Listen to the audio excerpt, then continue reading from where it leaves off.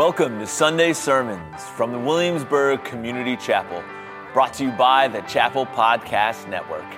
Let's grab our Bibles. We're going to be in the book of Luke, chapter 5, verses 12 through 26.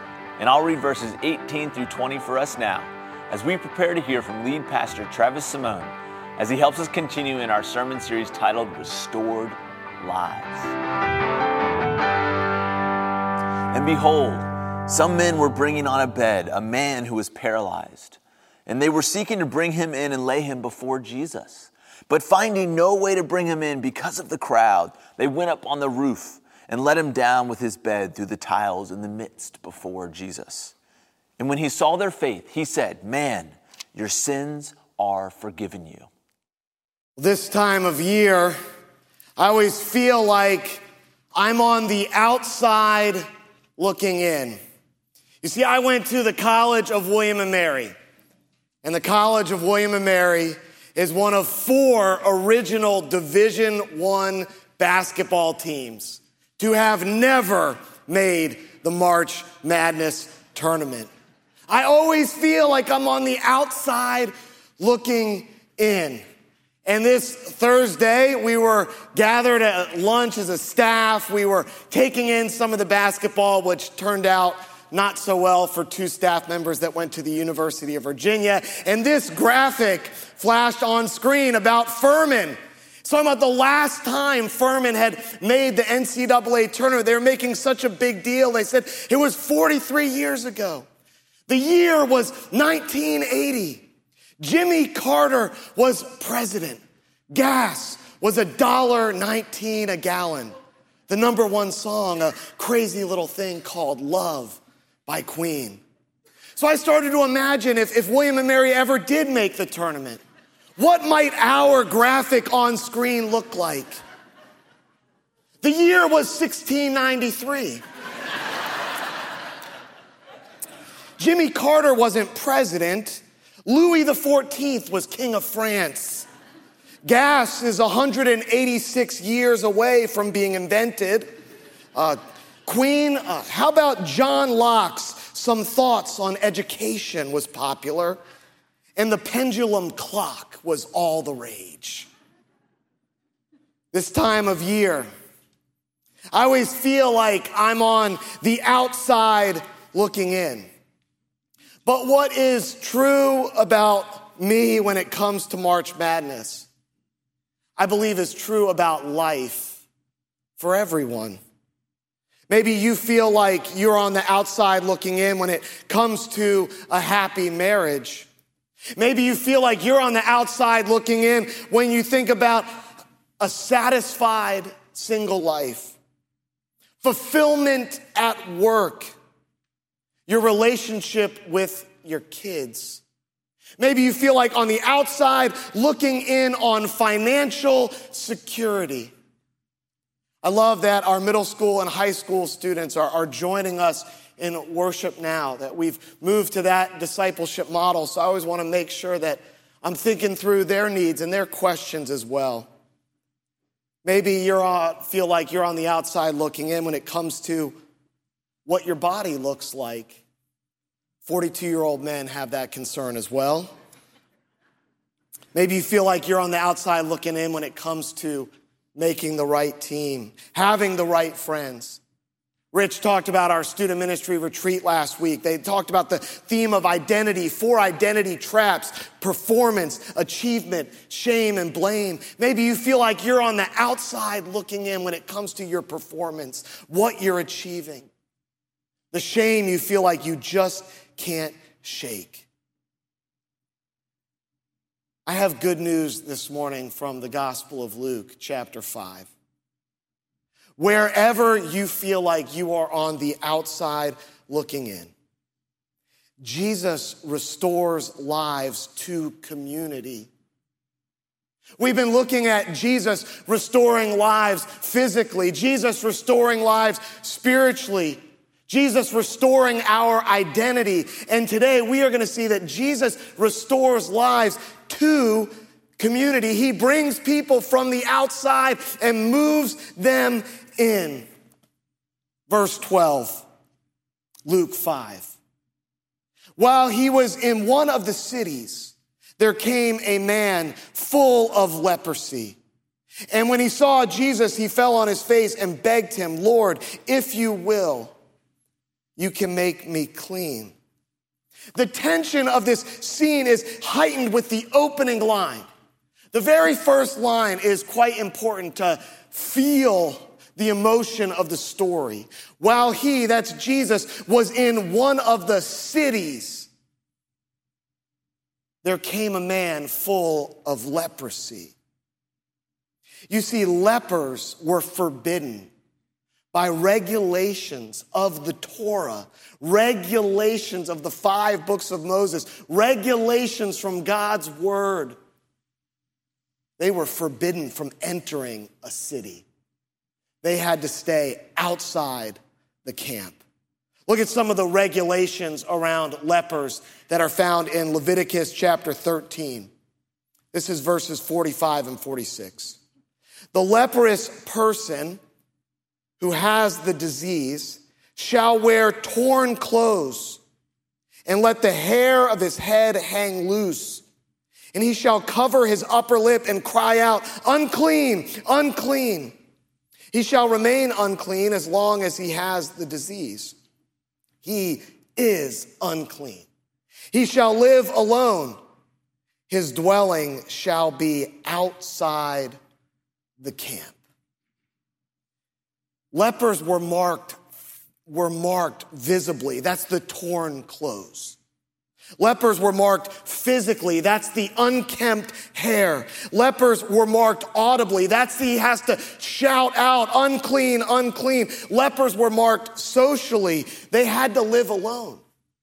Lepers were marked geographically. They couldn't enter cities. They had to live outside the camp. The great Jewish historian, a man named Josephus, wrote about first century culture. He wrote this: lepers are in no way different than a corpse. This man is on the outside looking in. And when Jesus enters the city, the place he's not allowed to go, he breaks through. Imagine the sweat on his brow. Imagine his heart beating so fast as he slips through, wondering, is anyone going to notice my torn clothes? Is anyone going to notice my unkempt hair? He's certainly not crying out, "Unclean, unclean." He's lived alone. He's dwelt outside the camp. Oh, this is what it's like. He has no idea where he's going. He's just heard there's this man named Jesus Christ who has the power to heal. This man is on the outside looking in. And notice, what does he do when he finally sees Jesus? He falls on his face. And I pondered that move that he makes. Why? Why does he fall on his face? I think he's still hiding. He still feels like an outsider. He's made it this far. He's not going to blow it now by just standing there in front of Jesus and having someone see his ratty hair and his torn clothes. He gets as low as he can. And he begs. Notice, he doesn't even ask Jesus a question. He's too timid to even make a request. He simply says, "If you will, you can. If you will, Jesus, I'm here. If you will, I won't stand in your way. I'm just here on my face begging." Now, there's some tension there. Jesus in a city with a leper. And the next verse ratchets up the tension even further. Look at verse 13 with me. And Jesus stretched out his hand and touched him, saying, I will be clean. And immediately the leprosy left him. Now imagine what the disciples are thinking as Jesus' hand goes out. You heard the regulations from the book of Leviticus. They have to live alone. They're not even allowed in the city, let alone be touched by anyone. And so imagine Jesus' disciples, and this is the scene, by the way, that comes on the heels of what Rich preached last week. They have just left everything to follow Jesus. They had a catch of fish that would have brought wealth to their households that they had never had before. And they left that behind. Uncounted numbers of fish. They left it behind to follow this guy. And all of a sudden, his arm is moving toward a leper. And I can just see them go, no, no, no, no, no, no, no, no, no. Jesus is going to get leprosy. He's going to infect us. We're going to be the ones on the outside of the camp. And we just left the pile of fish sitting there. What have we done? It's like a slow motion movie scene. No.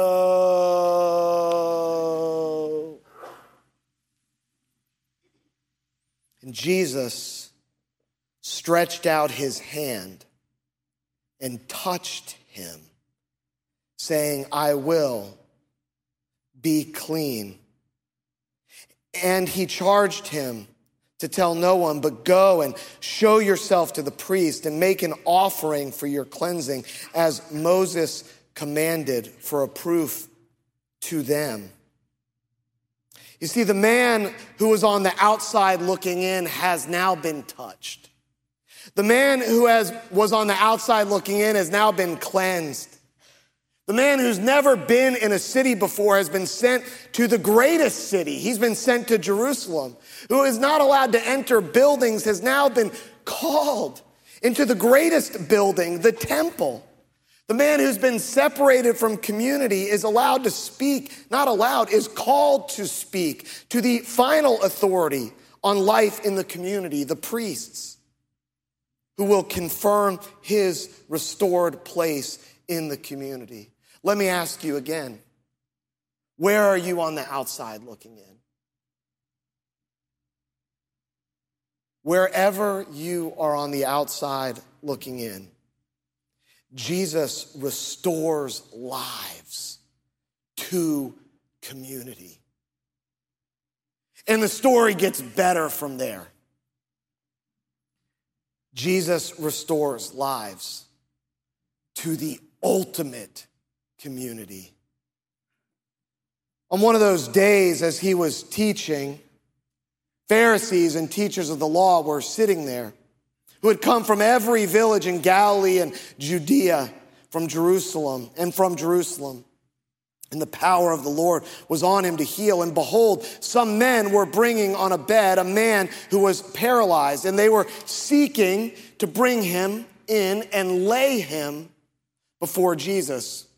But finding no way to bring him in because of the crowd, they went up on the roof and let him down with his bed through the tiles into the midst before Jesus. And when he saw their faith, he said, "Man, your sins are forgiven you."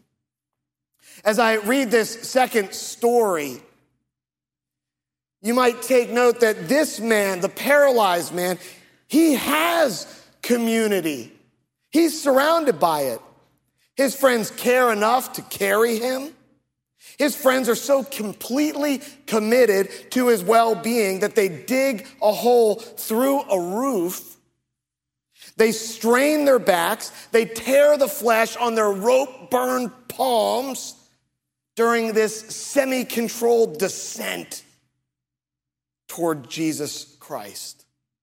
I recently saw an artistic portrayal of this scene. I searched for the picture, but I couldn't find it. But let me just describe it to you. This portrayal of this scene, it was a hole in the roof, and all you could see were 4 arms. That was all you could see, just 4 arms coming down through the roof. It was a beautiful picture of a community that had surrounded a man in need. And Luke, skilled writer that he is, purposely records these stories back to back in order to set the reader up for a twist that reveals our deepest need for restoration. You see, the second story is a beautiful picture of someone who already has a restored community. The leper, no community. This man, community surrounding him, sacrificing for him. What this man clearly needs is a restored body. He's paralyzed. And so Jesus says, man, your sins are forgiven you. It's like a great crescendo in a symphony that ends with clanging cymbals. Jesus looks at a man with staggering physical needs and in effect says, your physical problem is not your greatest problem. Jesus looks at a man with a wealth of human community and says, there is a community you know not of.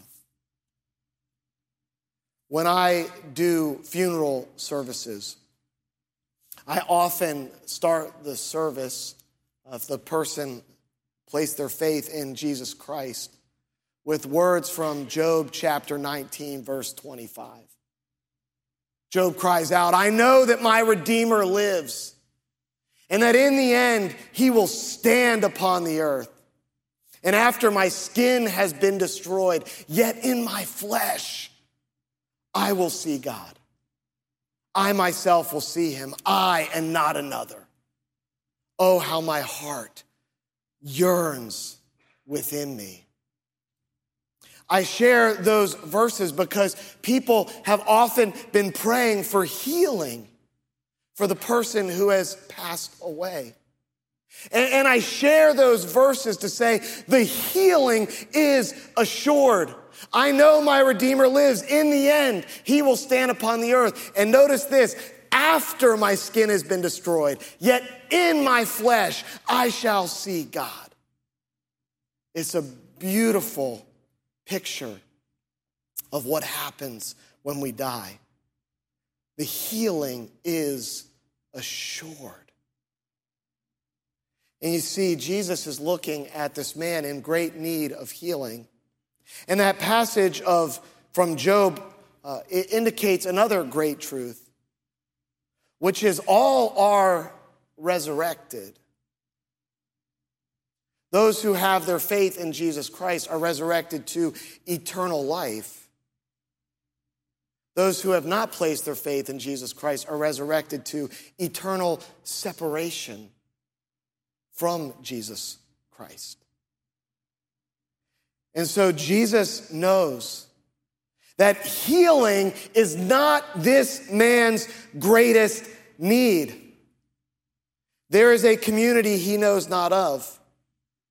There is a separation he is currently experiencing. During our marriage series, we looked at what happened when Adam and Eve pursued life on their own terms. Two things happen initially. First, they realize they are naked, so they cover themselves. This is a picture of severed human community. Second, they hear the sound of the Lord God walking in the garden in the cool of the day, and they hid themselves. This is severed heavenly community. They're separated from each other. They're separated from God. It's a great picture of what sin does. Sin separates. Think of a time when you were lost in sin. Did it ever help you feel closer to your friends? When you've been pursuing life on your own terms, did it ever help you feel closer to your spouse? Did it ever improve your relationship with your parents? What do you think that same sin does to your relationship with God? Ultimately, Adam and Eve, the first married couple, they are then exiled from the garden. They are pushed out. The poetic phrase in the scripture is they live east of Eden. And this is now the destiny of every man, woman, and child. We too are born in such a way that we live east of Eden. This is why you experience life the way you experience it. This is why your house never feels quite good enough. This is why your job never feels quite fulfilling enough. This is why your relationships never feel quite satisfying enough. You live in exile. I live in exile. We all live east of Eden. We are not in the place we were meant to be. Sin separates. Sin revokes our access to community.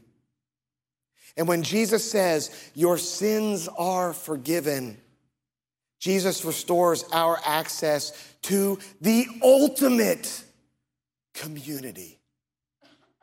Let me give you the translation of that passage from the New International Version and the J.B. Phillips translation. They catch a nuance in the Greek that the ESV translation misses. The New International Version, Luke 5:20 reads this, friend, singular, friend, your sins are forgiven. J.B. Phillips takes it a step further. I love how he just personalizes it. My friend, your sins are forgiven. This is relational language that Jesus uses to address the paralyzed man. And if you read the same story in the Gospel of Mark, chapter 2, you'll see theological language. Mark wants us to understand the theological meaning of this. In Mark 2:5, Jesus says, son, your sins are forgiven. Luke highlights the relationship, and Mark highlights the adoption. That when this man, when he has his sins forgiven, he is adopted into the family of God, Father, Son, and the Holy Spirit. He is restored to the ultimate community. He is now a son of the Most High God. And now look at this. Verse 21. And the scribes and Pharisees began to question, saying, who is this who speaks blasphemies? Who can forgive sins but God alone? When Jesus perceived their thoughts, he answered them, why do you question in your hearts? Which is easier to say, your sins are forgiven?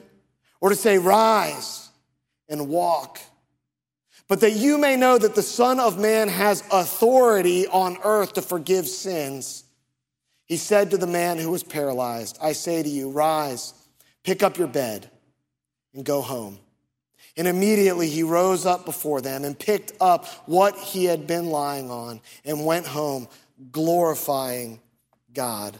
Jesus restores lives to the ultimate community, the community that has existed for all eternity past, the community of God the Father, God the Son, and God the Holy Spirit. And this man is now a child in that family. I tried to make the idea for our Lenten series as simple as possible. Jesus restores lives. And in that simplicity, I hope there is hidden a truth that we have to all chew on for a long time, because we so often miss it in the way we lead our lives. If Jesus is the one who restores lives, what is implied there? We cannot restore our own lives. We are not able to do it. The leprous man was not able to heal his leprosy. The paralyzed man was not able to forgive his own sins or to get up from his mat. Jesus is the one who restores lives. I had a great high school English teacher, like really great. His name was Bruce Cowdery, and he got young high school kids to like Shakespeare, believe it or not. I have such great memories from that class. Some of those concepts still stick with me today. and we were going through Macbeth. And he talked about Macbeth, this story of guilt unatoned for. Guilt that Macbeth and his wife, Lady Macbeth, could not shake. See, Macbeth receives a prophecy that he will be king. And so he goes and takes matters into his own hands. He says, well, if I'm going to be king, I might as well get it done soon. And he murders the king and takes his place. And then immediately the kingdom starts falling apart. He has all these regrets. He doesn't know what to do with his guilt. He tries to shake it and he cannot. And in a great crescendo of his madness, he says this, will all great Neptune's oceans wash this blood from my hand? No. This my hand will rather, the multitudinous scenes incarnadine. My hands could dye the ocean, he says, making the green one red. Can you relate to Macbeth? No matter what you've tried, you cannot restore your own life. No matter what you tried, you cannot forgive your own sin. Wherever it is that you are on the outside looking in, wherever you need to be restored to community, human and heavenly, human and the ultimate community, here's what I think this story calls us to do. Do whatever it takes to lie down before Jesus. Whatever you have to do, lie down before Jesus. Look at verses 12 and verse 18. Verse 12, while he was in one of the cities, there came a man full of leprosy. And when he saw Jesus, he fell on his face and begged him. In verse 18, behold, some men were bringing on a bed a man who was paralyzed. And they were seeking to bring him in and lay him before Jesus. They wanted to bring him in and lay him before Jesus. Maybe you need to release whatever is keeping you from Jesus. Maybe you need to sit still long enough to listen to what Jesus is calling you to do. To pray hard enough to have the courage to act. Maybe you need to take time. If you've never placed your faith in Jesus before, maybe you need to take the time to work through your questions. In verse 26, we read that the people said, we've seen extraordinary things. The Greek word there is related to our English word for paradox. We have seen paradoxos things. The King James translates it quite well. People say, we've seen strange things today. We don't understand what it is that we've seen. And you need to lay at Jesus' feet and take the time to ask your questions, have them answered. Maybe lying at Jesus' feet is to just place your ultimate trust in Jesus. Note that this is what Jesus calls faith. That when the four men get this paralyzed man to Jesus' feet, Jesus looks at their faith and says, son, friend, my friend, your sins are forgiven. To place your faith in Jesus is to do whatever it takes to lie down before him. One final detail in the story. If you look at verse 16, Jesus withdraws to desolate places to pray. Why does he do this? You see, Jesus lost community so that we might be restored to the ultimate community. There's a scene in the movie The Motorcycle Diaries that makes me cry every time I watch it. Motorcycle Diaries is about two men that are two friends. They're just taking a road trip across South America to learn about the culture.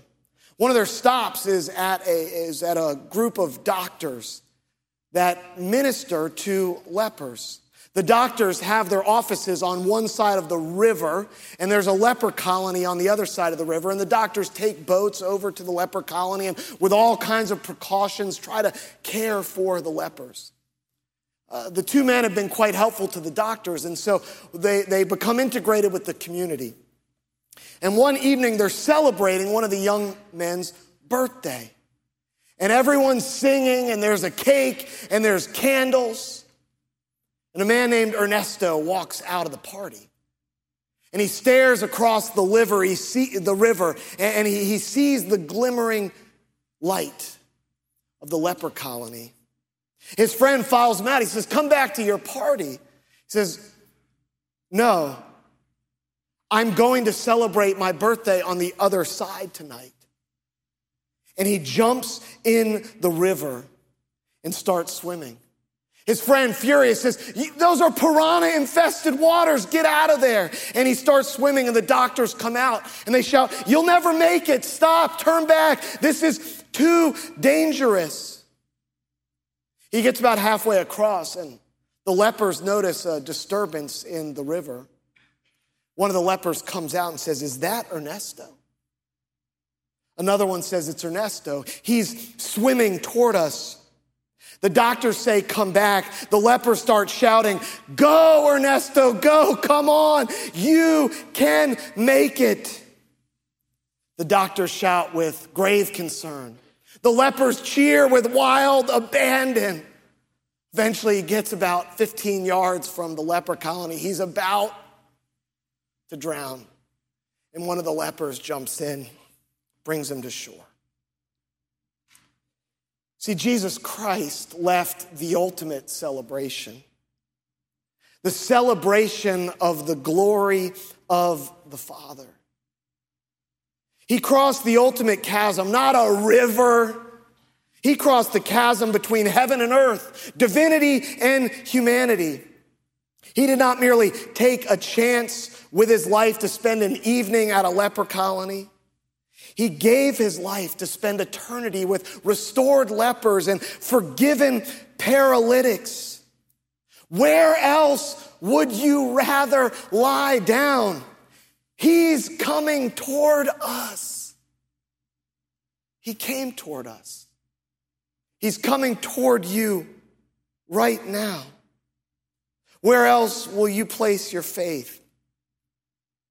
Jesus restores lives to community.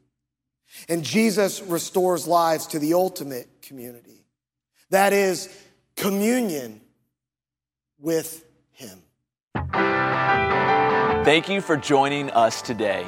Here at the Williamsburg Community Chapel, we are all about making disciples of Jesus Christ. So wherever you are on your spiritual journey, we are excited to help you connect to Christ and his community. Have a blessed day.